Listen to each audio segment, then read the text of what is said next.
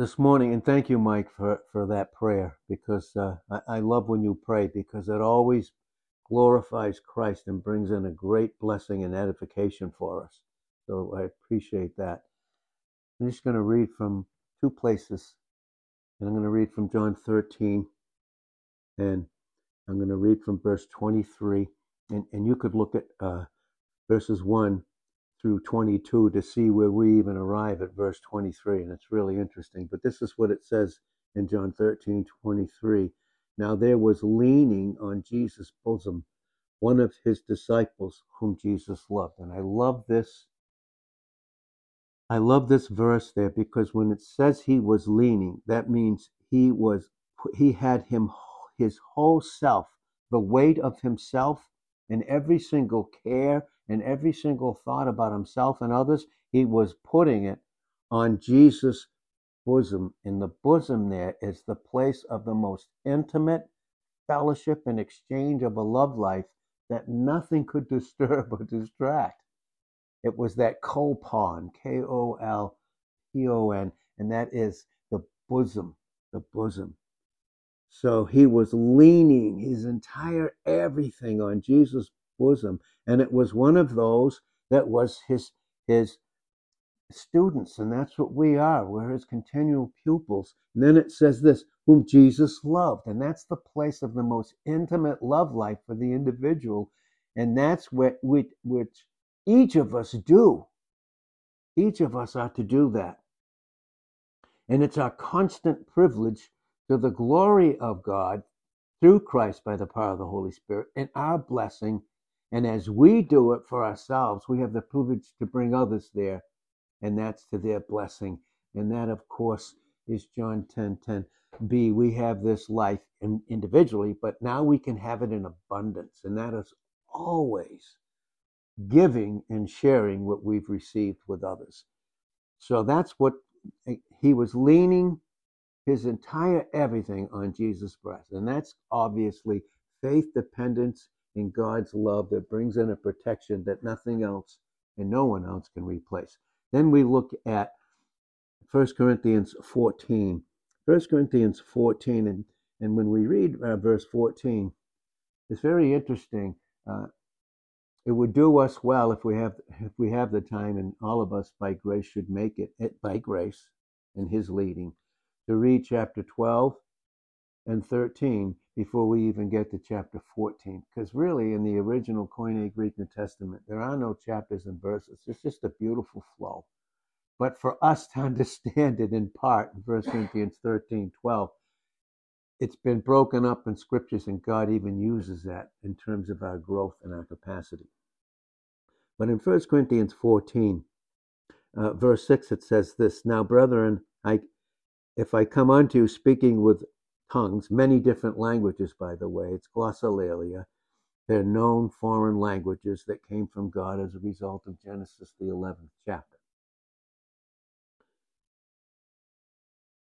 What will I profit you? And remember, profit is protection, and profit is love that flows through grace. And so what will I profit you, except I will speak to you, and this is extremely important, by revelation, meaning truths that are taught and given to us experientially that have to do with our position that we cannot do apart from submitting to God the Holy Spirit, so that he can take those things in a proper way of understanding with a proper voice and a proper tone for us to experience, and then through us for others to experience. And that's revelation. We constantly have to have these things revealed to us experientially. It always is his love, it always is intimacy, and it always is protection. And so if I will speak to you either by revelation or by knowledge or by prophesying or by doctrine. Prophesying is what he was being taught by God the Holy Spirit through Jesus Christ. And then he could then do the same thing. It would be the same breath of God in 2 Timothy 3 and verse 16. God would be breathing out through Jesus Christ by the power of the Holy Spirit through Paul as a vessel. He would be breathing it out with a certain voice and a certain tone. And this is what he's saying, or by doctrine, or by continual teaching, right? And even things without life, giving sound, whether pipe, like an instrument, or harp, except they give a distinction in the sound. Sounds here is really tunes. It's really tunes, a certain tune, a certain melody. In the sounds, how will it be known what is piped or harped? For if the trumpet, and the trumpet here is really beautiful. We'll if God has us to do that, we'll get into Numbers, the 10th chapter, in those first 10 verses to understand the trumpet as what he was speaking to Israel in their journey through the wilderness on their way to their promised land. And that's the same for us. And that's the trumpet that calls us to our proper home with Christ. And we will see this in 1 Thessalonians 4:13 to 18. We see it in 1 Corinthians 15, 51 and 52. And we see it in Revelations chapter 4 and verse 1, where the beloved apostle on the Isle of Patmos, when it was called to him, he heard a trumpet. It was a voice that said, it was speaking a certain tone, saying, come up here. And this is positional truth, and to God to reveal it through him, through the Apostle John as a vessel to others, to us that are in Christ. And this is what it's teaching here. For if the trumpet in 1 Corinthians 14 verse 8 give an uncertain sound, and what this uncertain sound is man mixing his will with God's will, with Christ. And this is 2 Peter 1, 19 and 20. And 21, 20 and 21 especially. We're not to mix our thoughts with God's thoughts. We're not to mix the flesh with who Christ is. And this is why we need a constant separating, sanctifying process in John 17 and verse 17. And beautifully, this is based upon Hebrews 4 and verse 12, a separating, sanctifying process. So, but if it gives an uncertain sound, who will prepare himself to the battle, the enemy coming against us, in Ephesians 6:10 to 18, based upon the beauty of learning and discipline in 2 Corinthians chapter 10, verses 4 through 6. So who's going to prepare himself to battle? This is hearkening back again to the certain tones and sounds that God would use through the trumpet to speak to the nation of Israel, when they were to go, what they were to do, when they were to do it, and how they were to be prepared for a battle, and how they would be prepared for rest, with all a certain tone that the trumpet would give. And this obviously is Christ the Word through the power of the Holy Spirit. So it says in verse 9 of 1 Corinthians 14, so likewise, except you, and this is very personally for us, you is who we are, each of us as individuals in Christ. Except you utter by the tongue words easy. Words easy. And really the Greek is significant. There's a significance in the voice and tone that Christ speaks to us. It has nothing to do with the flesh, nothing to do with the will of man, outside being submitted to Jesus Christ, who finished the work, fulfilled the will, and finished the work of God. And that was who Christ was, and only he did that alone in John 4 and verse 34, and he finished the work in John 19 and verse 30. So it says, so likewise, except you utter by the tongue words significant for yourself to be understood, how will it be known what is spoken? For you will speak into the air, and that's what the flesh does. Speaks into the air, and there's no substance to it. There's nothing. There's no substance to it. You speak into the air, and Satan, in Ephesians 2:2, he's the prince and power of the air, and he'll use the flesh to do so, and that's what makes it so necessary for us to hear the proper voice and the proper tone. And the only way we can do that is lean ourselves completely on the bosom of Jesus Christ. It's the only way we can hear a father speak to us, a loving father that speak to us. And that's what Jesus was saying in John 20 and verse 17. He said in his own unique way, in terms of only who he is, that I'm going to my Father and my God, but I'm also, by going there, I'm bringing you to your Father and to your God. And so it says here then, if you don't speak according to the tone and voice of Jesus Christ, by you leaning everything on him, not relying on the flesh in any single way, then you will just otherwise speak to the air. There'd be no substance involved in it. There are, he says in verse 10, Holy Spirit through Paul, there are, it may be, so many kinds of voices, as opposed to the one voice of the shepherd, the one voice. In Ecclesiastes 12:11, there are only words that proceed from one shepherd through many different vessels that are submitted to him in Ephesians 4 and verse 8, but only one shepherd speaks to us individually. There are many kinds of voices in the world, this satanic world system, and none of them is without signification. None of them is without significance, because the thief comes through voices to steal, to kill, and destroy. Jesus comes that he might, and he did come, that he would give us life, and he has, but then to give it abundantly to us and in abundance to others. And this brings into the beauty of the oneness of the body of Jesus Christ, fastened and fixed in local assemblies in Ephesians 4:4-6, and of course in 1 Corinthians 12 right through 27. And so here it says this, therefore, if I, this is personal, this is us, if I know not the meaning of the voice, and we won't when we don't lean on Jesus Christ, his word for everything, and to do so for ourselves, and to water ourselves, and to make ourselves fat with Christ. That means just nothing but Christ make and room in us. Nothing but Christ in us. And this is Proverbs 11 and verse 25. The liberal soul will be made fat, but not for itself, for God's glory and for others.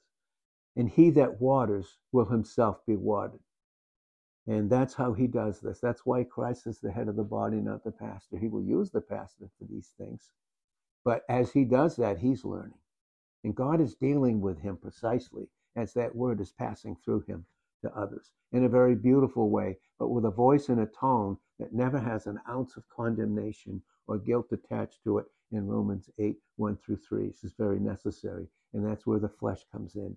It's a different voice. And we see the results of that in Romans chapter 8, verses 4-8. So here it says, therefore, if I know not the meaning of the voice, I will be unto him that speaks like a barbarian. Someone completely out of his own control. Completely out of control. And boy, that's why we need love. That's why we need to lean on him, because love always speaks of protection, not just for ourselves, but for others. And this is based upon Christ being glorified, glorifying the Father in John 13:31-32. And based upon that glory in John 17 and verse 5, that glory that we all have in us now, Christ, a guarantee of our glory. That means our personal, intense and deep fellowship and intimacy with him for all eternity. And this is Colossians 1 and verse 27. And this is based upon Revelations 2 and verse 17 for each of us. Therefore, if I know not the meaning of the voice, I will be unto him that speaks like a barbarian. And you know what a barbarian is. Doesn't care for anybody but himself. He will go around and slaughter everything and everybody. He will use anything and everything that he can get for himself. And boy, I'll tell you, that's the flesh that's in us, but that we're not of, in Romans 8, verse 9. Therefore, if I know not the meaning of the voice, I will be unto him that speaks like a barbarian, and he that speaks will be a barbarian unto me. Do you see that? The flesh enemy trying to use in us the flesh against us to be against the flesh in another.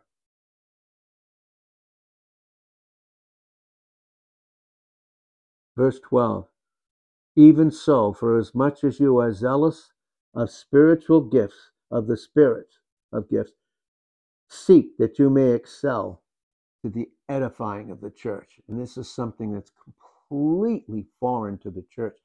because it doesn't have a thing to do with Christ and the deep love that he has for, in Matthew 16:18, listen, for his church. No man is the authority over his church. Christ is the authority, and that authority is love. That love always speaks of protection. So this is what John was doing in John 13 and verse 23. Now there was leaning on Jesus' bosom, the place of the most intimate depth of fellowship, that, listen, nothing could disturb or distract. And when we function in his love, we're protected, we're kept, we have perfect peace in Isaiah 26 and verse 3, because Christ is the perfection of that peace in Ephesians 2 and verse 14. And then we can have that peace in Philippians 4 and verse 7, and there can be a raging, and in the world system, there is a raging hurricane, but we're in the eye. The eye, the calm, the eye is there in the hurricane, in the midst of that, the eye, where is nothing but peace. Nothing but peace. And that eye there is Job 36 and verse 7. He never removes his eye from the righteous. He always speaks in terms of calm, restful voices, a voice through his Son, and a tune that's so easy to receive. And we rest in it. And he never removes his eye from the righteous. And his eye is all, we're the apple of his eye in Deuteronomy 32:10. We're the apple of his eye. The most intimate place in Psalm 17 and verse 8, and in Zechariah 2 and verse 8, we're the apple of his eye. So John, and this is what we're to do through the word today. John heard, he learned, and boy, we have to learn about the flesh and about who we are in Christ. Until we know the depth of the depravity of the flesh, do we even need Christ? And of course, we don't. And these are the two things that he uses. But John heard and learned and received the tone. He received the proper tune. He received the proper voice of Jesus' voice. You know, that's the voice that Jesus, our precious Savior, even now, intercedes for us. Not an ounce of condemnation. No. No. I don't find out someone's sin to talk about it, to confess it, to condemn them, but to restore them, to completely restore them to their proper place, to their proper identity. And so John heard Jesus' voice. He heard how tender Jesus' heart was toward him, without change, through all of his failure, through all of his mistakes. He heard that. And then he could hear it now in a proper way towards his people, towards Jesus' people, towards his church. It's his church, not our church. We're in it, we're of it, but it's his church. And John adopts Jesus' tone, his affectionate and personal tone. And that's why even there we see in 1 John 2 and verse 8, and I'll just read that, in 1 John 2 and verse 8, and this is where he passes, and this is a very beautiful thing for me to understand this morning.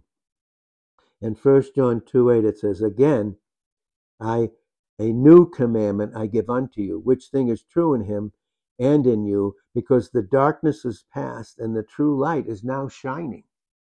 It didn't just shine once and stop. No, it's continually shining. Continually shining. And that's why the word, when you see the word we, and you'll see that in 1 John chapter 1 and 2 and 3 and 4 and 5, when you see the we there is talking about our positional. Listen, in one sense, it's our formal, factual, unchanging position. That's what it is. But he passes, because of the tone and the voice of Jesus Christ that he's received for himself, it passes from the formal, the we, into the experiential truth. And this is where he uses the word teknia. I want you to know that you're his child. You know how I know? Because I had to learn and continue to learn to lean on him. I'm his child. He's going to protect me. My only protection is him. And so he's teknia. And he goes from the formal, positional, to bring it into the experience, to have this true fellowship in 1 John 1, 1-3, and to have it with each other in the 4th verse there. And so what he was remembering was this. He was remembering how, as a little child, he was laying his head on Jesus' most intimate relationship between his Father and him, and became his through the power of the Holy Spirit. And so John remembered how his master, and he knew, I cannot master myself. I cannot do it. I cannot master fleshly lusts. I cannot do it. Only he can. None of us can. And we all have them. God forbid that we should look at one another and compare. This person spent this amount on this particular thing, and they spent this and they did that. All of that may be right or wrong, but it is certainly only God's business. Our business is to love one another and not compare ourselves, even in the way that we spend money, whether it's right or wrong. And by the way, God has a way of dealing with that, but only he can do it properly. Our business is to love them and to pray for them. Period. No one in Christ's body, no one in the sight of God in Jesus Christ are those that are his. Are they in any way an enemy? Ever. Ever, never, never, never, never, never. And our business is to love them. And if we know certain things, and sometimes the leaders need to know these things about people and their particular sins and failures, not to condemn them, not to even see them after, but to help repair them. And we will see this in a deeper way with some words that we can bring up on Monday, if God so deigns to do so, if he does. But here John knew how he had to be mastered by God's love. And when his love doesn't master us, the flesh comes in and begins to master us, to master others. And we know who's behind the flesh. The thief that comes to steal, kill, and destroy in John 10:10a, and that's Satan. But he knows how God constantly, through Jesus Christ, by the power of the Holy Spirit, how constantly Christ was constantly communicating the life that Christ made for him personally. Constantly communicating to him, and then through him to others. That's why Jesus has to teach us constantly, come unto me, all you that labor. We all labor.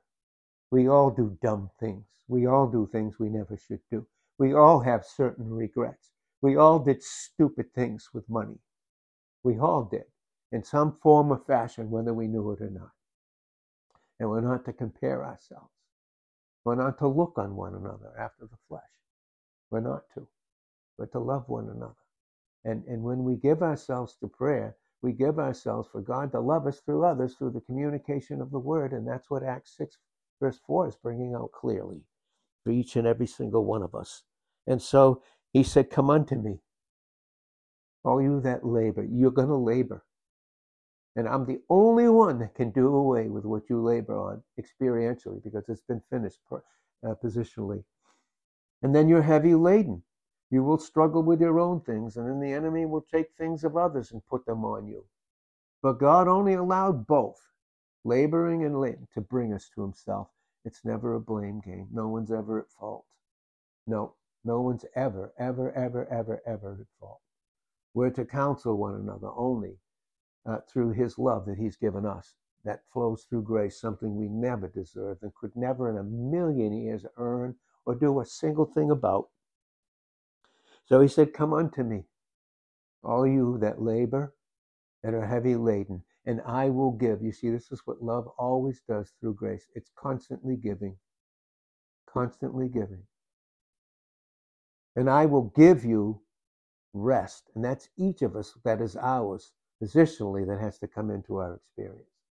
And then we, each of us, individually rest with him and have an affectionate, intimate relationship with him that flows through us to the rest of the body and then reaches out to evangelize the world, the unsaved. And so he said, come unto me and learn of me. and I will give you rest. But to do it, you have to take my yoke. You have to take my yoke. You have to learn it when you're young in Lamentations 3 and verse 27, all the way through your growth. You have to learn you need a yoke. Jesus never did need a yoke in Numbers 19, 1 and 2, but we certainly do. Jesus never needed to be restrained because he never had a fleshly, sinful nature in him. We do. We need a yoke. We need a yoke. And with that yoke, take my yoke upon you and learn of me, because then you will experience my gentle, patient love for you. Through you, not just through you personally, but through you to others.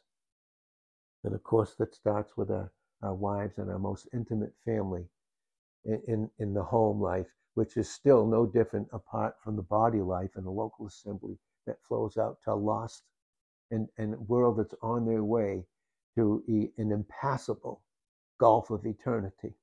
And this is very important. So he said, come unto me, because there's no other true way of learning and growing in the grace and truth that Jesus is. We have to lean on him for everything. That's what John was doing, and that's what he was teaching, and that's what he's teaching us. Because if we don't, we will lean on others to do something that only Jesus has done in such a personal way for each of us. We need to trust God for ourselves. We need to trust God for our family. We need to trust God for the local assembly. It's not that we can't trust people. It's that we don't trust God for those that are his. And when we don't, we try to make them ours, and then we take on a false burden and a false need. And it's only through the flesh. But thank God we're not of it. In Romans 8 and verse 9, we're not of the flesh. But this is the thing that I have found out through his beautiful counsel to me in a most continual and beautiful way. And he has to teach me this, and he's teaching all of us, that the flesh is a cruel and hard taskmaster. And we are so ignorant of it in ways. Not for him to condemn us, but to lovingly, patiently deal with us. The flesh is a cruel and hard taskmaster. And each of us know that before it even comes to affecting anybody else. He has to teach us this. That the flesh that's in us, that we're not of, in Romans 8:9, is a cruel and hard taskmaster. And this he gives. And this is the warning that he's giving in 1 John 2, 1 through right through to verse 8. In 1 John 2:8, the warning is this. It's a loving, convicting warning. Listen, never to discourage us in our pursuit of holiness. That means a proper experience through a submitted will. Holiness.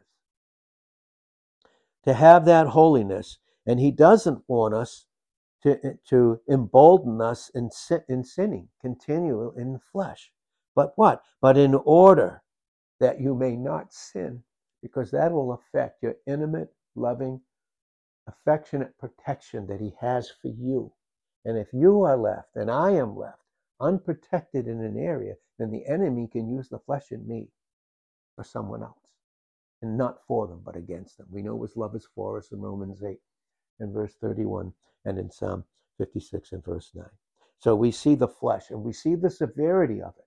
We even see it without getting into it, maybe at a different time. We see that in Luke 19 and verse 21.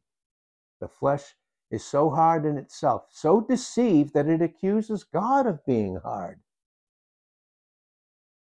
Then we accuse God in others. And then we put our nose in their personal business when we have no right to do that. None whatsoever. A pastor teacher has no right. I have no right. No Christian has any right to stick their nose in someone else's business, because that business is God's. Through Jesus Christ, by the power of the Holy Spirit. We don't teach the word to pry,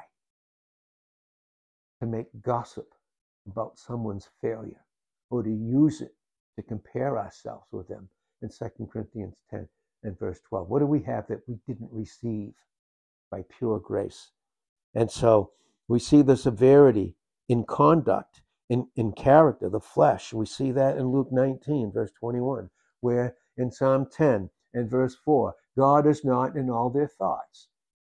God is not in a single thought of the flesh. Has nothing to do with that whatsoever. I can't know myself. I can't know God. I can't know myself outside of Jesus Christ by the power of the Holy Spirit, and then I can't know you. I will judge you according to the flesh, when you were already judged and dealt with. And that's all he's doing. He's just dealing with us, with things that are already dealt with. And we make them issues. That's the flesh. That's what we do. And he's not going to have it. In his beautiful love, he won't have it. And he's warning. He warns us lovingly. How severe in conduct and character, and how strict and rigorously we become self-disciplined in the flesh. And call it God. And then compare ourselves and make ourselves in Psalm 50 and verse 21 to be equal with God. But he comes, and thank God he does that. He comes and sets an order. The order of who Christ is in 1 Corinthians 14:33 and 14:40. He sets in order by dealing with the flesh in us and me. Dealing with it. That flesh that's so sour, that's so harsh in flavor. Psalm 34 and verse 8 says, "Oh, taste and see that the Lord is good." Taste him. But only the humble in 34:2 will hear thereof. Submit, not just hear, and not just declare it in the flesh, but actually experience it separated from the flesh, a proper experience. But the humble will hear thereof, and boy, they'll be glad, and boy, they'll pass that on in Psalm 34 and verse 2. They will do that so easily. As we close this morning, and I want to get into this with you. I want to be in a place on Monday where I can be with you, and the Holy Spirit can bring these things of Christ into us together and show how one we are. Because the doctor says, and we'll close with this, the doctor says to his patient, and Jesus talks to us, listen, we're his patients, no one else's. We're his patients. He does the operating. Oh, how the flesh will do it. The doctor says to his patients, hey, in the most beautiful voice and tones, your trouble is your obstinance. Your trouble is the pride of the flesh. The poison is in your blood. You were born with it in Psalm 51 and verse 5. It was passed on to you, not for us to blame in Romans 5:12. No. Not that goes into a man defiles us. It's that comes out. See, that does away with the blame game in Matthew 15:16-20, and in Mark chapter 7, verses 14-23. So he says, your trouble, the doctor says, your trouble is your obstinance. The poison is in your blood, and it will take a long time to eradicate it. It does. It takes growth. It takes patience. It takes love. It takes a lot of leaning constantly. A lot of leaning and depending upon him for what he's done and finished. It takes a long time. But God does not tell us this. The doctor doesn't tell us this to discourage you and I, or to make you and I careless. No, on the contrary, to make you watchful. In 1 Corinthians 16:13, and as you watchful and as you lean on him, you will see love and you will experience it. And you will have that for others. To make us watchful and diligent, and we'll get into these words too. To make you diligent, quickly to run to him, quickly in Hebrews 11:6. To make you and I diligent in the use of the remedy that Christ is in us through the power of the Holy Spirit. And then he tells us again, though, too, in our growth, that if, however, and this is, again, beautifully brought out in 1 John 2:1, right up to verse 8. If, however, you happen to fall into sin, he does not want us to lose heart, to live in fear, to quit, to live in anger or bitterness because of it. No, because you and I have two comforters. We have Jesus in heaven comforting us constantly. We have, and that's in Romans 8, verse 34, Jesus in heaven. And that's in Hebrews 9 and verse 24, and Hebrews 7 and verse 25. Then we have the Holy Spirit on earth in Romans 8 and verse 26. We have two comforters, and that's based upon John 14, verse 16. And he wants to bookend us in comfort. And understand that Jesus Christ And again, through the power of the Holy Spirit, he champions and brings in the victory.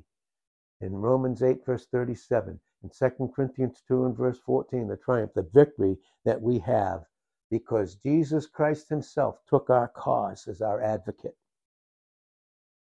He did this. And so this is a beautiful truth that he brings out to us in the most beautiful way that he desires to do. And this is why we have the privilege to come and allow, and just to come entreatable, because we can trust his love when he begins the operation. And maybe it hurts, but it hurts to deliver. It hurts to deliver. The hurt is only the poison that he's taking out of the flesh in us in areas. That's all it is. That's all it is. And it's a beautiful thing. And Father, we thank you for your preciousness and the beauty of your word, the beauty of your counsel. You find out our sin, not to condemn us, but to free us. And you give us the privilege to do that for each other. I pray in me and in our local assemblies, in our marriages, in our local assemblies, personally in each of us, that this would be a present reality based upon a proper image. That we would cover. Love covers. It covers in Proverbs 10 and verse 12. Love covers in 1 Peter 4:8. It doesn't reveal. It doesn't uncover. And I know I wouldn't want my sins known. And I certainly don't want to know others after them. And so God will give it to leaders, not to expose them, but to love them and to cover them. And Father, thank you for this beautiful truth. Thank you in Jesus' name. Amen.